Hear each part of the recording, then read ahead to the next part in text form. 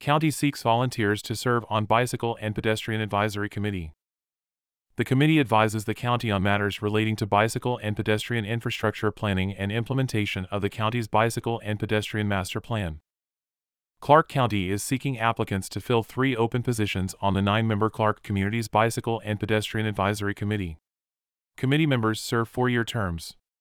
Terms for the open seats begin January 1, 2024, and end December 31, 2026.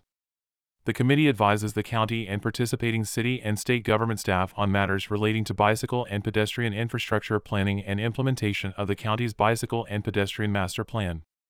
The committee reviews proposed road construction and private development projects to identify ways to ensure safe access for all pedestrians, including those with disabilities and cyclists. Applicants must be residents living anywhere in Clark County. People with experience bicycling, walking, traveling by public transit, or other modes of active transportation are encouraged to apply. The committee meets 6 to 8 p.m. on the 4th Tuesday of each month, and meetings are currently held virtually. In addition to regular meetings, subcommittees may meet as work groups and could require spending additional time outside of the regular meeting times.